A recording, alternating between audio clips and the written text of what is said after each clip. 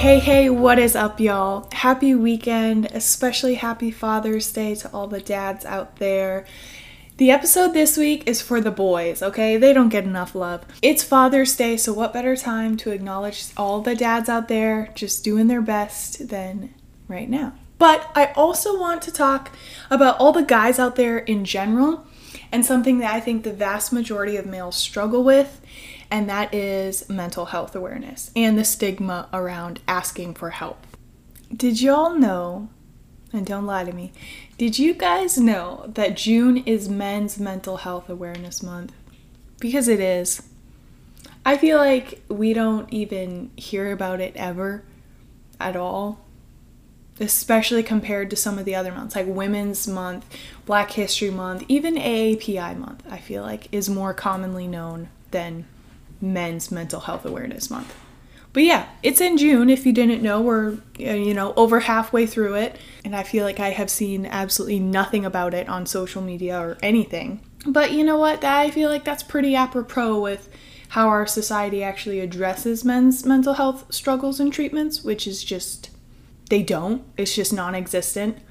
They're like, oh, if they don't acknowledge it at all, if they don't talk about it, maybe it'll just go away. But guess how long June has been the established month for men's health awareness? Just take a guess.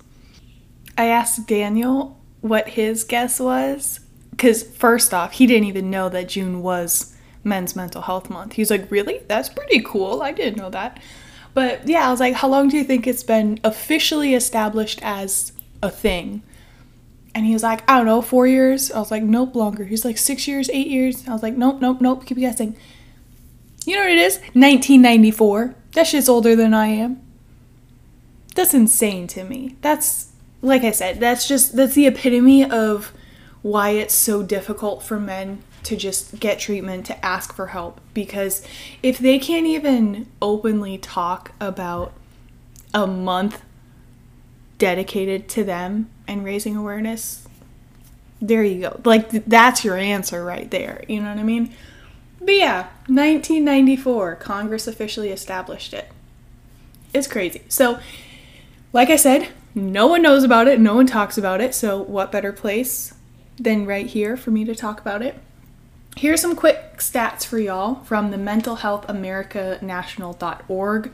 They have this really cool infographic, so let's look at this quick. Starting off strong, the U.S. male population is 151.7 million people. 6 million of those are males affected by depression per year. Some nice little capitalism stats. Serious mental illnesses cost America $193.2 billion in lost earnings per year. 1 in 5 adults experience a mental health problem each year. 5 major mental health problems affecting men. Number 1, we've got depression. Like I just said, over 6 million suffer from depression per year. Male depression often goes undiagnosed. Men are more likely to report fatigue, irritability, loss of interest in work or hobbies, rather than feelings of sadness or worthlessness. Next one up, we have anxiety. Approximately 19.1 million American adults aged 18 to 54 have some form of an anxiety disorder. Over 3 million men have a panic disorder, agoraphobia, or any other phobia. The next one's bipolar disorder. 2.3 million Americans are affected by this disorder, and an equal amount of men and women develop the illness. The age of onset for men is between 16 to 25 years old. Next, we have psychosis and schizophrenia. Approximately 3.5 million people in the U.S. are diagnosed with schizophrenia, and it is one of the leading causes of disability. 90% of people who are diagnosed with schizophrenia by age 30 are men. And lastly, we have eating disorders. Male account for an estimated 10% of patients with anorexia or bulimia, and an estimated 35% of those with binge eating disorders. Men with eating disorders are less likely to seek professional help than women. This is a huge one just because, Daniel and I do lift a lot, and so we're in that realm of social media a lot. He watches a ton of YouTube videos of, professional bodybuilders and all these people, right? And that is just, it's so much more prevalent than we think. That's one of those that we definitely assign, one of those disorders that we assign gender roles to, and we're like, oh, it's a guy, he can't have an eating disorder. They absolutely can. Or like, oh, guys can't have body dysmorphia. They absolutely can. Specifically in the lifting world, arguably equal or more than women do. So just for my girlies out there, every single time you're like, oh, I'm wearing my tight pants tonight, means I can't eat. Or, oh, we're going to the beach tomorrow, my stomach's gonna be out, can't eat carbs today, let me limit it. Or, oh, I ate whatever, I had my cheat meal yesterday, means I have to starve myself for the next 3 days. Or every single time that you just look at your reflection in the mirror and you're like, look at this imperfection. Or wouldn't it be better if I had this person's body shape, or that person's frame, or that person's leanness, or that person's butt, or that any blah, blah, blah, right? These are like common every single day intrusive thoughts that basically every woman has. Guys get that too. Guys absolutely have that as well. And I think that's a huge one that is just unacknowledged out there. Like I said, especially in the lifting world. You've got people like Arnold, C-Bum, all these people. You think guys aren't looking at that? You think guys aren't looking and being like, if only I looked like that. If only my biceps were bigger. If only my calves were bigger. There's genetics, y'all, that come into play. Not everyone is going to have a beefy chest. Not everyone is going to be stacked on their lats. Not everyone is going to have thick legs. If you have a longer femur, you have a longer femur. You can't change that genetically. So just keep that in mind. I think, like I said, especially listening to some of these, I guess they're dietitians or like nutrition coaches, whatever their official title is. Some of these videos that Daniel watches on YouTube and stuff. And I'm just listening to them talk and I'm like, boy, you have an eating disorder. Like, please get help. The whole like, oh, dieting and I'd rather diet and look good than not and look bad. And I'm like, get the help that you need, please, for all of us. So, yes, foot stomp the eating disorders and the body dysmorphia, because, like I said, that one, it's like we automatically assume men can't be affected by it, and they just absolutely can. And, of course, the other heavy hitter that we have with men's mental health awareness is suicide rates. So, the highest suicide rates in the U.S., according to this infographic by mentalhealthamericanational.org, the highest suicide rates in the U.S. are found in Caucasian men over the age of 85. Male suicide rates have been on the rise since 2000. Suicide is the 7th leading cause of death among males, accounting for 2.2% of all male deaths in 2011. More than 4 times as many men as women die by suicide in the U.S. Gay and bisexual men are more likely to develop mental health disorders than heterosexual men. Gay males are at an increased risk for suicide attempts, especially before the age of 25. More than 4 times as many men as women die by suicide in the U.S. In 2010, a total of 38,000 Americans died by suicide, and over 3/4, 79% of these suicides were men. Some factors include social isolation, substance abuse, unemployment, military-related trauma, genetic predisposition, and other mood disorders. All of these factors put individuals at a higher risk for suicide. With substance abuse, we have alcohol dependency. Approximately 1 in 5 men develop alcohol dependency during their lives, especially our veterans. Male veterans, regardless of their form of service, they experience nearly twice the rate of alcohol and drug use as women, which I know none of my military folks out there are going to argue with that. I would say a solid 4 out of 5 to 4.5 out of 5 have some forms of alcohol dependency. And if you think you don't, please, please, please take a good look inward, because you might find that's more prevalent than you think. If you can't go on a TDY without drinking, if you can't be at a social event without drinking, that might be your answer. Gay and bisexual men are more likely to have higher rates of substance abuse than heterosexual men. And then I thought it was pretty cool too. They have like a list of famous athletes with mental illness, which I think's cool because it makes it more real. It makes it a little bit more relatable. A lot of times with sports, we like idolize these athletes and we kind of treat them like they're gods and we treat them like they're superhuman, which, are they talented? Yes. No one's denying that. Do they have superior genetics? Debatable. But yeah, I think honestly just putting a face to some of these illnesses, it just makes it real. And it's also like, hey, if Terry Bradshaw, suffered panic attacks all the time after games and he had, clinical depression since at least the late 1990s when he was diagnosed, and he's, he's doing just fine. He's still a great human. He's still doing all of this amazing, impressive stuff. Maybe guys can look at that and be like, all right, if he can do it, maybe I can do it too. Maybe there isn't any shame in going to the doctor and getting that depression symptoms checked out. You know what I mean? Larry Sanders, I don't know. I mean, I know Terry Bradshaw, and I think I recognize the name Larry Sanders, but yeah, he left the NBA to spend time addressing his mental health issues, which include anxiety and depression. Jim Pearsall, I don't know if I'm saying that right, during his rookie season in 1952, he suffered a breakdown leading to a diagnosis of bipolar disorder, then called manic depression at the time. And he went on to play for 20 years of professional baseball. Brandon Marshall announced his diagnosis of borderline personality disorder. He spent 3 months of intensive treatment at some hospital in Belmont where he used dialectic behavioral therapy to work on emotional regulation. Earl Campbell, diagnosed with panic and anxiety disorder, he reveals his struggles with mental illness in his autobiography published in 1999. So there's a whole bunch of people on here if you guys want to check it out.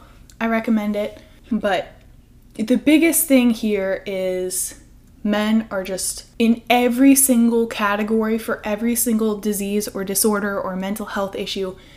In every way possible, men are less likely than women to seek help. Point blank, period. For depression, for substance abuse, for stressful life events, for anxiety. All of these things, even just sometimes general health, like, hey, you have high cholesterol, hey, you have high blood pressure, hey, you have chest pains. They are just less likely to go to the doctor. They are less likely to ask for help. They are less likely to acknowledge that something is wrong than women. And, that's for a variety of reasons. That's for a reluctance to talk. That's because they're downplaying their symptoms. They're downplaying the significance of those symptoms. The social norms about asking for help. All of these things come into play. So, like I said, point blank up front, the prevalent theme here is that men need more help than they're getting, and the chance of them asking for help is slim to none. And I think we can all agree on why that is. Men are raised from birth to be the strong ones, the providers, the rock, the foundation of the family unit, the unbreakable ones. And all of these stereotypes, arguably unrealistic expectations, they don't really fit in with mental health awareness or asking for help in that realm. Those two are not necessarily seen as synonymous. They're raised from day one not to show emotion. They get told they're being a girl or a sissy or a wuss if they complain or cry or show any emotion except anger and aggression. They're taught that fighting is manly and protective. They're taught not to show pain. That's a huge one too. You think about little kiddos that fall down, that scrape their knee, whatever. What do we tell the boys? Oh, suck it up. Don't cry. Act like a man. Stiffen up that upper lip. Okay, now I'm just quoting Eminem. But you guys, you get the picture. Like, we do that from such a young age. No wonder men have a hard time embracing and regulating their true emotions, because we've taught them that they must mask their emotions no matter what. They have to disassociate from their pain and internalize it so deeply to make it go away, or drink it away, or use any substance to dull it. I mean, no wonder we're in this predicament. And I saw this article by Andrew Reiner. He's a parenting expert, author, professor, the whole shebang. And he wrote about the number one phrase that dads are sick of hearing on Father's Day. And so I was like, oh man, let me check out this article to make sure I'm not saying it to Daniel, whatever, you know. And he said the number one phrase that dads are sick of hearing is, thanks for being our rock. And I thought that was interesting because then he goes on to tell kind of his story. And he was saying that, you know, his son was in kindergarten and the class was singing this Father's Day song to celebrate. And it was basically all just, my dad is big and strong. And Reiner was talking about how he didn't love that message. He actually talked to the head administrator and told them that he felt the song was, quote, stereotypically masculine message, unquote. And the administrator response was, oh, it's just a sweet, harmless song. But personally, I agree with Reiner. This is how it starts. It's always sweet and harmless. Like everything else I mentioned on this podcast about words having a bigger impact than we think, about how the little things are the big things, about how intentions do matter. This is a perfect example of that. This song is subliminally reinforcing the idea of what constitutes masculinity and what a quote-unquote good dad looks like. And Reiner actually spent a lot of years studying gender identity and social constructs of masculinity. He wrote a book called Better Boys, Better Men, if y'all are interested. It looks pretty good. But his advice was, instead of telling dads how strong and emotionally bulletproof they are, consider saying something along the lines of, hey, I'm grateful for the time we get to spend together and I want to know more about how you're feeling. And I think that's great advice. Not to make everything a joke, but you know those memes about the dogs or the animals, and it's like, it's always who's a good boy, but never how's the boy doing, you know? But I think there's some value in that. I mean, as women, we always want to be spoiled and pampered. We want our feet rubbed. We want the soft forehead kisses. We want to be the little spoon, all that. Have you ever just snuggled a dude and rubbed their head? Or given them a hand massage, or given them the little forehead kisses? They melt at that shit. Because they never get to be little spoon. They never get to be cuddled. They never get to just be pampered. I sometimes think that's why all men, and don't fight me on this because it's true, y'all know it, all men turn into absolute weenie hut juniors whenever they're sick. It'll be the slightest sniffle or sneeze or cough, and they act like they're dying. And they do that little eye squinty thing, and they're like, oh, I think I have a fever. I can't go on. They're so dramatic about it. But I think that that's probably because the only time that they get sympathy and cared for and comforted is when they're sick. And that's why they inherently milk it so much. And that's why they're so dramatic about it. Because that's the only time that they can kind of take off their shell of, I can never be hurt, I can never be harmed, I'm Superman. That's the only time that they can just be gently comforted. And you know, we always want the guy to ask us how our day is. When do we ask them how their day was? And actually care and ask follow-up questions. Just a thought. And like I said, so much of this is embedded into men growing up subliminally throughout society in well-intended comments, like that song. And so, for example, I'm like a little Bob the Builder right now in our new house. You know, I've been getting hella new furniture, bookshelves, bar stools, dressers, desks, bed frames, whatever. And I just put it together myself. Add me on Snapchat if you'd like to follow along with the chaos. But it's just, one, it's fun for me to put together the furniture myself, and two, Daniel has helped me a little bit, but like, it's just not really his thing. And you know, he's at work all day, and I'm still on my terminal leave, so I can just work on it throughout the day, drink my little coffee, and it's like a fun little puzzle for me, you know? But like, if you're at work all day, the last thing you probably want to do is figure out IKEA directions and put together a bookshelf. I didn't want to do that after I got home from work. And so I just do it by myself. And did I grow up putting furniture together? No. But I think I was kind of raised to problem solve a little bit more and to kind of, you know, work with screwdrivers, things like that, a little bit more than Daniel was. And so for him, he was like, what do you mean the desk isn't coming pre-assembled? Furniture is always pre-assembled. Like, he's got that mindset, right? Which to me, there is nothing wrong with. That's just not his thing. And so I was talking to some people back home, right? And I was just puttering around, putting together a bookshelf. And they were like, oh my God, are you doing that yourself? And I was like, yeah. And they're like, well, where's Daniel at? And I'm like, he's at work. It's 12 p.m. on a Tuesday. You know what I mean? And I told them all the same things I just mentioned. And they're like, oh, well, I get my husband to put stuff together for me. And I'm like, cool, that's you. That's not me. And they were kind of making side comments about Daniel not building the furniture. Like it was a manly quality he was missing. And I'm like, that's just not his thing. It doesn't have to be his thing. He's got plenty of other better qualities that I would much rather that he have as a husband and as a father than putting together furniture that I can do myself, that I have the free time to do right now. I mean, honestly, if it comes down to emotional intelligence and regulation, or the ability to put together a desk in 30 minutes, I'm taking the emotional regulation every single day. Every day. First things first, he's not going to take this fun away from me. But bigger picture, that doesn't make him any less of a man, or definitely not any less of a father or a husband. And for our housewarming gift, they were talking previously about getting Daniel a toolkit. And then after talking to me, they were like, oh, well, maybe the tools should just be for you then if you're going to be doing all that kind of stuff anyway. And I'm like, listen, a home is a home. Tools for him is tools for me. It's all going to the same place. And the benefits of having a cool bookshelf in the living room affect both of us. We're a team. But yeah, like why? You know what I mean? Just be careful with those little subliminal messages that you're sending about what constitutes masculinity or father skills or anything like that. So yeah, I think this article by Reiner, super justified.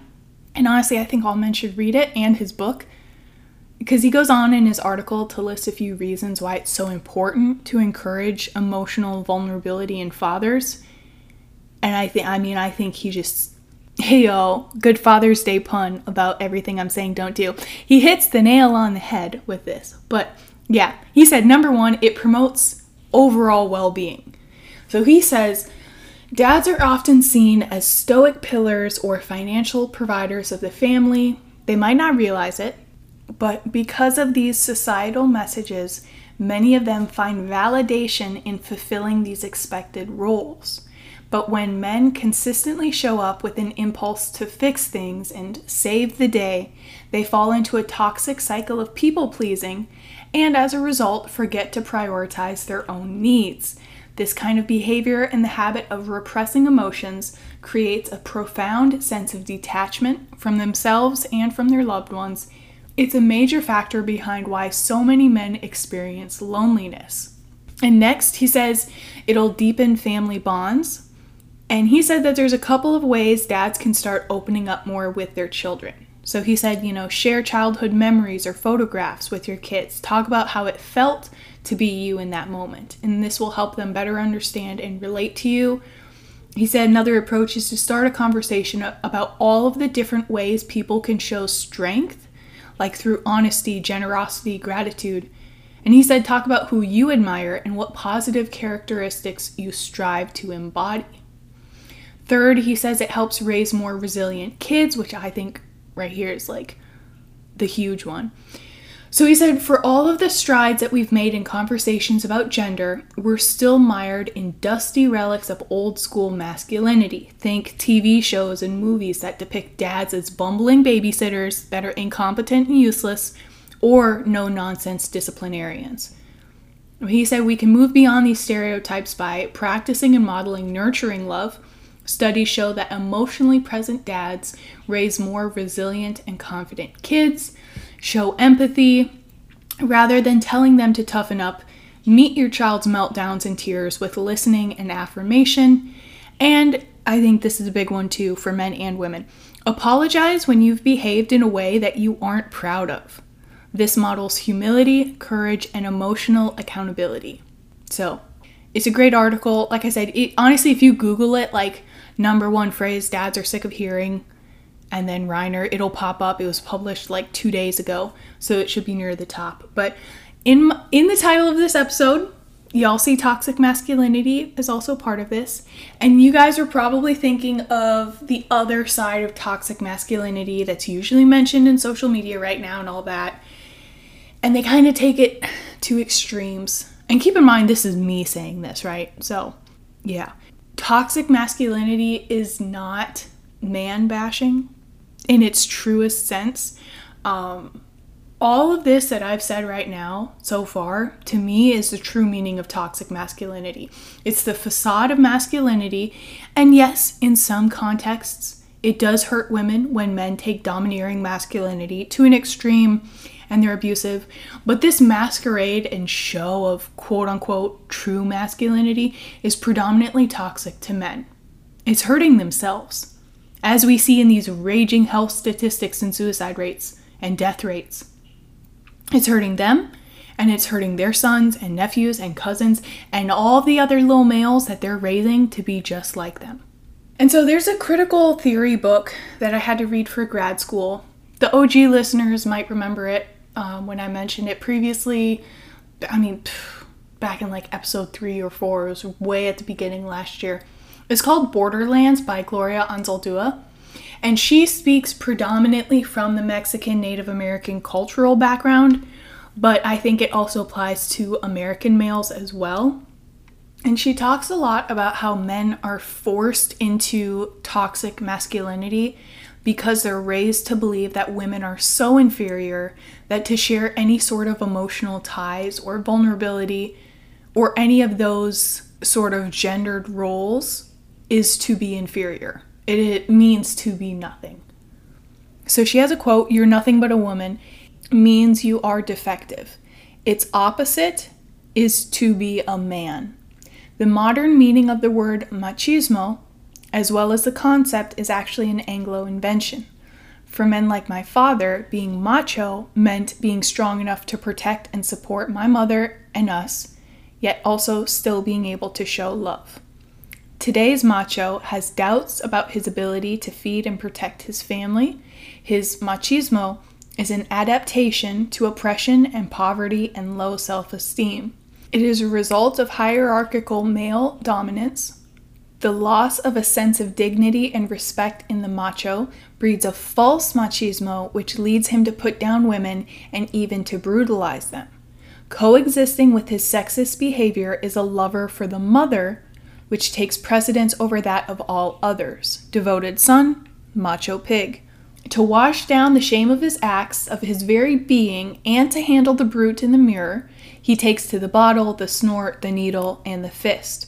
As long as the men think they have to sleep with women, I'm censoring this a little bit for y'all, but you get the idea, and each other to be men, as long as men are taught that they are superior and therefore culturally favored to the women, as long as to be a woman is a thing of derision, there can be no real healing of our psyches. We're halfway there. We have such love for the mother, the good mother. The first step is to unlearn the whore-virgin dichotomy. Tenderness, a sign of vulnerability, is so feared that it is showered on women with verbal abuse and blows. Men, even more than women, are fettered to gender roles. Women at least have had the guts to break out of bondage. Only gay men have had the courage to expose themselves to the woman inside them and to challenge the current masculinity. I've encountered a few scattered and isolated gentle straight men, the beginnings of a new breed, but they are confused and entangled with sexist behaviors that they have not been able to eradicate. We need a new masculinity, and a new man needs a movement." Unquote. Also keep in mind this was written in 1987, so some of the language is a little bit dated, but I think you guys get the message underneath. And if you're feeling like she comes down on men pretty hard, she does go on to talk a lot about how we can't close our hearts to men, to our brothers, because of the few abusers. But she also does say we need to stand up to this toxic behavior. But yeah, she goes on to close out her section with the line, quote, "Lumping the males who deviate from the general norm with man the oppressor is a gross injustice," unquote. And I wish I could find the podcast clip, but I can't right now. I can't remember this guy's name, but my friend sent it to me and it was so good. And it was, as per the usual, a podcast with like 3 guys on it. But it was a super good message, and he was saying that his rule for all of his friends, especially his male friends, is that they can never cry alone. So he said, I don't care what you're going through, I don't care what time of day it is, what night, anything. If you are crying, if you are upset, if you need someone to talk to, call me. Like, that's the only thing I ask, is that you don't cry alone. Even if I can't do anything, even if I can't solve it, if I can't give you advice, if I can't relate, if I can't sympathize, don't cry alone. And I think that's a super good message. Damn, I wish I could find it. I thought it would be a lot easier to find too if you just Google that, but it is not. So if any of y'all know which clip I'm talking about, send me the name, please and thank you. But yeah, I think that's the best message. Don't be afraid to ask for help. Don't cry alone. Don't let your friends cry alone. And like I said, it's all, once we have the conversation, once it's commonplace to talk about men and body dysmorphia or eating disorders or mental health awareness or anxiety, little things like that, because girls say that all the time. They're like, oh, I'm freaking out, I'm having a breakdown, I'm spiraling. I just don't feel like guys ever say that. I feel like guys never feel like they have a safe enough space where they can say, hey man, I'm really stressing out about this job interview, this new school I'm going to, this class, whatever. I just feel like they're never allowed to admit that they're nervous, that they're worried, that they're scared of anything. They just never have that safe space. And I think that's what we all as a society really need to work on. And in my head, the only way you work on that is to make it commonplace. The best thing I think we can do is make it common knowledge, one. And two, just acknowledge, like, hey, yeah, I go through that too. I've had depressive states too. I'm also terrified of the unknown, and I'm terrified to, jump into this new career field, whatever the case may be. I think it's great when celebrities acknowledge their weaknesses, quote unquote weaknesses, right? Because I don't think it's true weakness. I think it takes strength to acknowledge where you need help and when you need help. That's the best thing we can do. That's why I always love the last podcast, because all three of them have diagnosed mental disorders and they all talk about it all the time. And so it kind of helps make it real. It makes it relatable. It makes it just commonplace. And then, yeah, you can be like, oh, he's doing this with bipolar disorder or schizophrenia or anxiety or depression, whatever the case may be. And he's a published novelist. He's got an amazingly successful podcast. He's got his own coffee brand, whatever the case may be, right? Same thing with athletes, same thing with your heroes, whoever you look up to, whoever your form of a celebrity is. I think it's great when they acknowledge that stuff. And I think it also starts with us too. We need to be having those conversations. We need to be telling our friends, hey man, I'm not okay right now. I'm going through it. Like I said, maybe your friends can help, maybe they can't. But at least they can be there for you in their own capacity, in whatever way they see fit. And that's all we can ask for. So this episode got a little long. I apologize, but I think it's important. Like I said, we need to talk about this. Like, we need to see the posts that June is Men's Mental Health Awareness Month. We need to acknowledge that we also go through things. That if you're a man, you are also a human that has emotions, and that is perfectly fine. That you also have pains and that you go see the doctor. Why is going to a doctor a sign of weakness? I will never understand. I don't get it. But yeah, when I say be a decent human being, make good choices, that also includes the boys, okay? That means making good choices for yourself. That means taking care of yourself. And being a decent human being, that means taking care of each other, looking out for your homies, taking care of them when they need your help, when they need your support, okay? Yes, that is it for me. I love you guys. Please love each other. I will talk to y'all next week. Okay, bye.